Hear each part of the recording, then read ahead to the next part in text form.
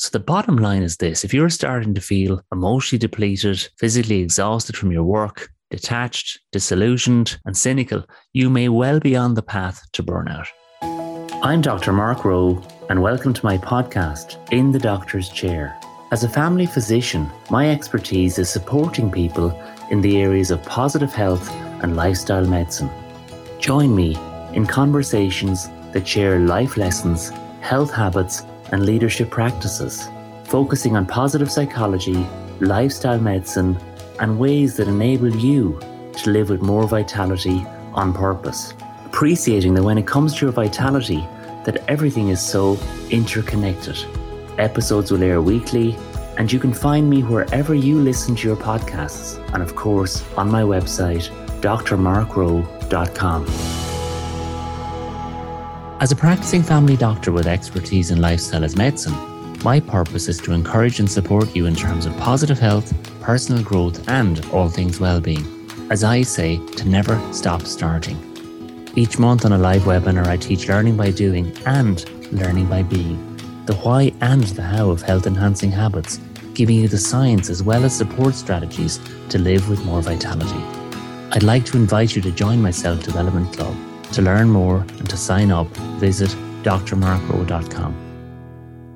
Burnout is a condition that's increasingly prevalent in the Western world. And today in the Doctor's Chair, I'm going to look at burnout in terms of what burnout is, the risk factors for burnout, in terms of how it can affect your emotional, physical, mental, and relational well-being.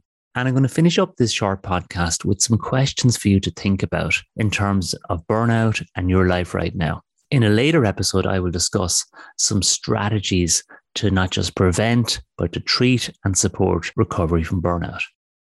Now, burnout as a term has been around for quite a while. In fact, back in 1974, Herbert Freudenberger, in his book Burnout, The High Cost of High Achievement, he defined it as the extinction of motivation or incentives, especially when one's devotion to a cause or relationship fails to produce the desired results.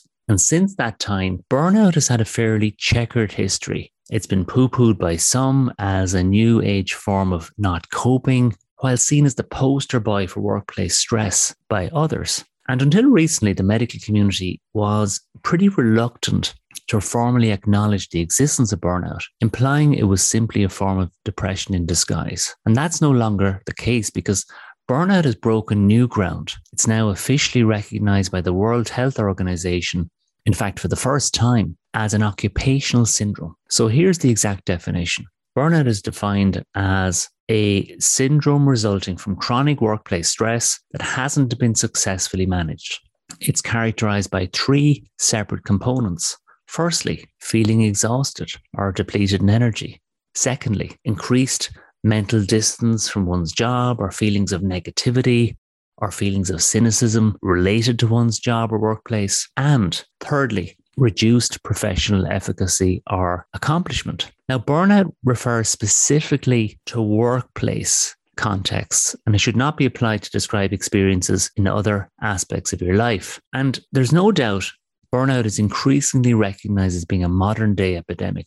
In fact, some recent research from Gallup highlights that, more than 40% of workers experience burnout at different times in their career, while more than 20% report feeling it often or always. And perhaps since the onset of the COVID pandemic, burnout has become even more common. In the medical profession, burnout is extremely common. Research suggests at least 1 in every 3 doctors at any one time is experiencing symptoms of burnout. If you ask many doctors confidentially about burnout, they may joke and say, which burnout story do you want me to talk about? Because, it can be part and parcel of a career that involves caring. Caring can be so wearing, not just for people working in healthcare, but for people at home that have chronic, ongoing caring responsibilities, whether it's for children or people with disabilities or elderly relatives. Caring can be so wearing. Now, the interesting thing about burnout is that burnout is work-related, and it's a result and consequence of long-standing negative stress or toxic stress that hasn't been managed effectively either by the individual and or by the workplace and organization. And of course, everybody can have stressful times at work and in their career and in their life. I mean, that's called life. Nothing is plain sailing. Life brings challenges to each and every one of us. I mean, I'm sure you've had some bad days as well when you felt, very stressed and underappreciated. Perhaps times when, everything that could go wrong did go wrong. That's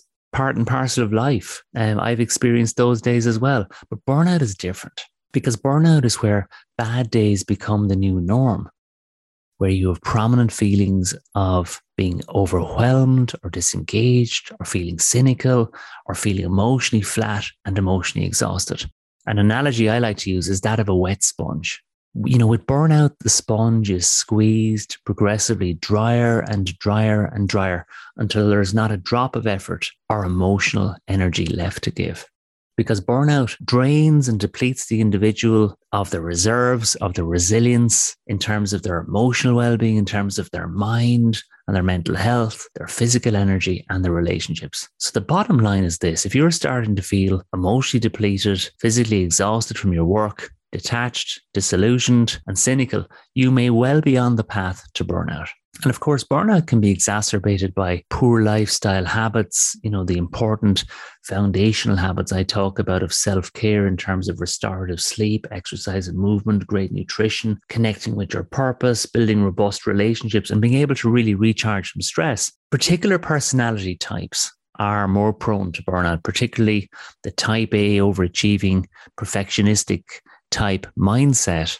And in the medical and healthcare settings, what's interesting is that it's those professionals who are often the most caring and the most empathic are the most vulnerable and susceptible to burnout, because caring is emotionally wearing. So let's look at some of the documented risk factors for burnout. So firstly, I want to look at the workplace. And secondly, I want to look at individual factors and susceptibility. So in terms of the workplace, the report done by Gallup in 2018 has identified several risk factors for employee burnout. Firstly, workload factors. And a term I use is being blown away by the workload. And by that, I mean, not having enough time, enough resources, or simply not having the autonomy to do your job properly. And an excessive workload, including overtime work, becomes unmanageable and chaotic, can quickly overwhelm someone and trigger symptoms of burnout. What's interesting is that employees who say they have enough time to do their work are far less likely to experience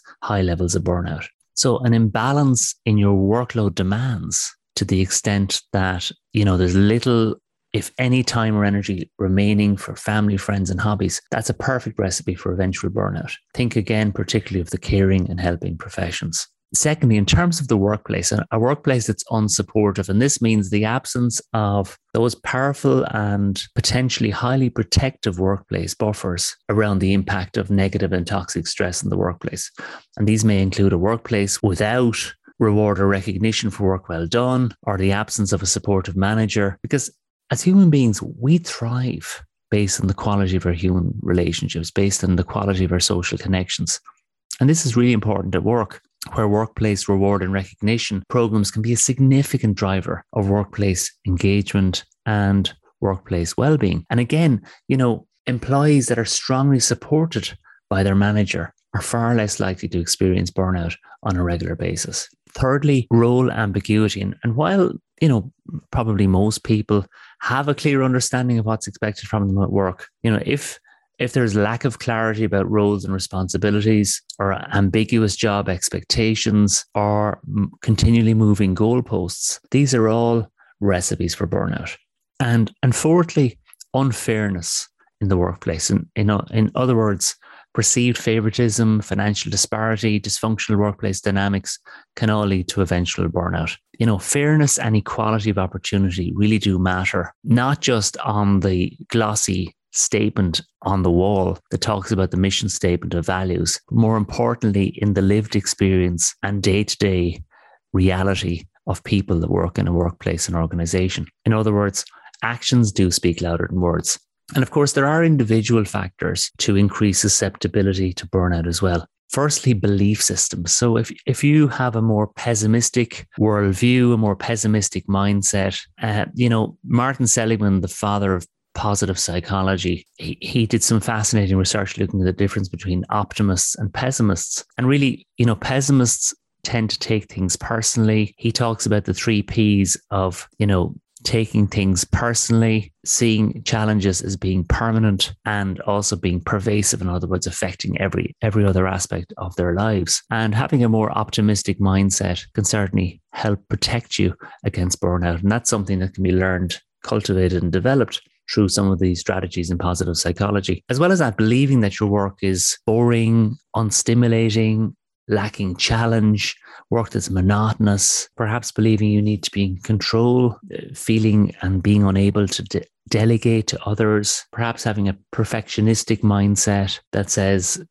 good enough can never be good enough. Sometimes the overachieving type A personality type. All of these factors can lead to overwork and simply neglecting to switch off, neglecting to recharge from stress or give yourself sufficient downtime. Thirdly, perhaps just being a people pleaser, being someone that's never able to say no. As I say, sometimes in life you have to say no to good things so you can say yes to those things that matter most. And perhaps taking on too much responsibility, like a sponge, soaking up all the work and projects available without any support, without giving any thought to how you're going to complete these tasks or who's going to support you in doing them. And finally, neglecting your own basic self-care needs. And that's a common feature with people that are suffering from toxic stress. They go back into their shell and they neglect the basic building blocks of good health and vitality. For example, getting enough restorative sleep, enough exercise and movement, recharge strategies from stress, downtime hobbies, and great supportive relationships.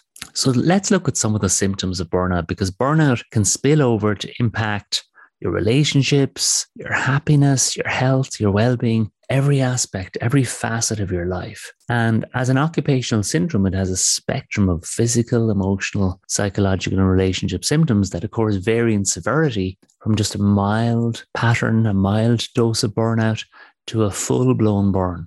So physical symptoms of burnout. And of course, these are symptoms that may overlap with other symptoms of chronic toxic stress and may include frequent headaches, cramps in your tummy, bloating, change in your sleep pattern, and perhaps, finding it hard to get to sleep, waking up during the night, waking up early in the morning, changing your eating habits, perhaps craving sugar or craving carbs, feeling tired all the time with lack of energy or to fulfill or follow through on job commitments, recurring colds and flu-like viral illnesses. And of course, long-term adverse physical effects of chronic burnout, no different to chronic toxic stress. It can weaken the immune system and can potentially increase your susceptibility to a range of chronic adverse health conditions, from heart disease and high blood pressure to diabetes and, of course, depression. Emotionally, with burnout, you tend to feel emotionally flat. An analogy I like to use is that of a car with the pressure in your tires becoming flatter, and your emotional bank account becomes empty, devoid of that inner spark of positivity or creative expression. And this can lead to emotional exhaustion, feeling dull, listless, wiped out, simply having nothing left to give. And as you lose your spark and zest for life, your emotional well-being dips, and your positivity ratio, which needs to be over 3-1 for flourishing, can go way down, where you would be defined as floundering, where your positivity ratio, the ratio of positive emotions to negative emotions, is, below 2-1, or maybe even close to even 1-1.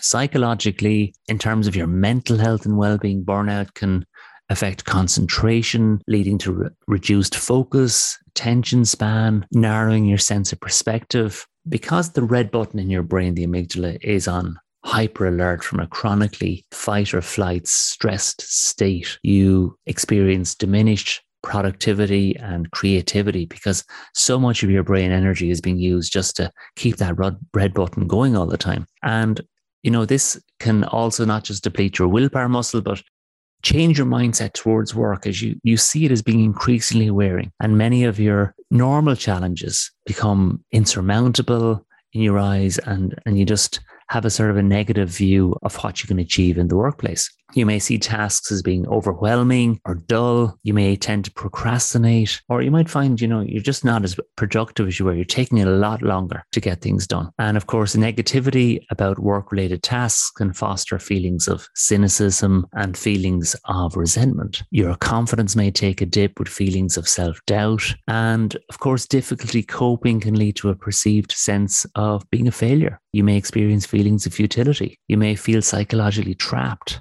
You lose your spark, your get up and go. Your resilience takes a nosedive. And also what I call your sense of realistic optimism, the belief that your situation can change through the power of your own efforts. With all of this going on, of course, job satisfaction is likely to naturally greatly diminish with a reduced sense of achievement or accomplishment. And of course, that may lead to work avoidance or absenteeism. These symptoms in terms of your psychological health and mental well-being, of course, there is an overlap with clinical depression. And, depression in itself may lead to symptoms particularly of helplessness, hopelessness, worthlessness, loss of interest in pleasurable activities. The key differentiating factor, though, is that burnout has symptoms that are specifically work-related, whereas with depression, you tend to have a sort of a low mood and feelings of negativity about all of life, not just the work context. In terms of your relationships in burnout, as you become more detached and withdrawn and increasingly isolated, you tend to retreat more and more into your own shell, so that when someone is under stress, this is often something what happens. Instead of reaching out for help and support, which may actually help relieve and dissipate the stress, you tend to withdraw, which tends to make the impact of the stress even worse. And with that, you may become more and more irritable and feel resentful towards colleagues and management. More often than not, you'll start to neglect your own self-care, because under the dark cloud of burnout, everything looks grim. It can be hard to have enough energy or resolve to take good care of yourself, even though you need it now more than ever. So here are some questions for you to consider if you think you may be at risk of burnout. Have you become cynical or extra critical at work? Do you have difficulty even getting into work to begin each day? Have you a high workload, including overtime? Is your work schedule unpredictable? Have you become short-fused with clients, with customers or colleagues? Have you stopped caring? Do you lack the energy to stay productive? Do you feel emotionally exhausted? Do you find it hard to stay focused or concentrate? Do you lack a sense of fulfillment? Do you lack a sense of satisfaction from your achievements? Do you try to be all things to all people? Do you find it hard to say no? Do you work in a caring profession like healthcare? Do you find it hard to switch off? Do you feel underappreciated at work? Do you feel downbeat and disillusioned about your job? Are you comfort eating to deal with workplace stress? Are you drinking excess alcohol or taking drugs to escape your job? Have your sleep habits changed? Or are you troubled by unexplained physical symptoms like headaches, stomach, or bowel problems? If you answered yes to any of these questions, then you may be experiencing symptoms of burnout. Awareness precedes change. Becoming more aware of burnout can enable you to take action. And the first and most important step is to make sure to talk to your healthcare professional, your family doctor or GP to evaluate your symptoms further. As of course, these symptoms may overlap with many other conditions, physical conditions or mental health or mood disorders, including anxiety or depression. Next time, in this 2-part series on burnout, I will look at some strategies to prevent and recover from burnout. Meanwhile, keep going, become a more active participant in your own well-being, and keep on living with more vitality. Thank you for listening to my podcast, In the Doctor's Chair. For further resources to support you to live with more vitality, please visit my website, drmarkrowe.com.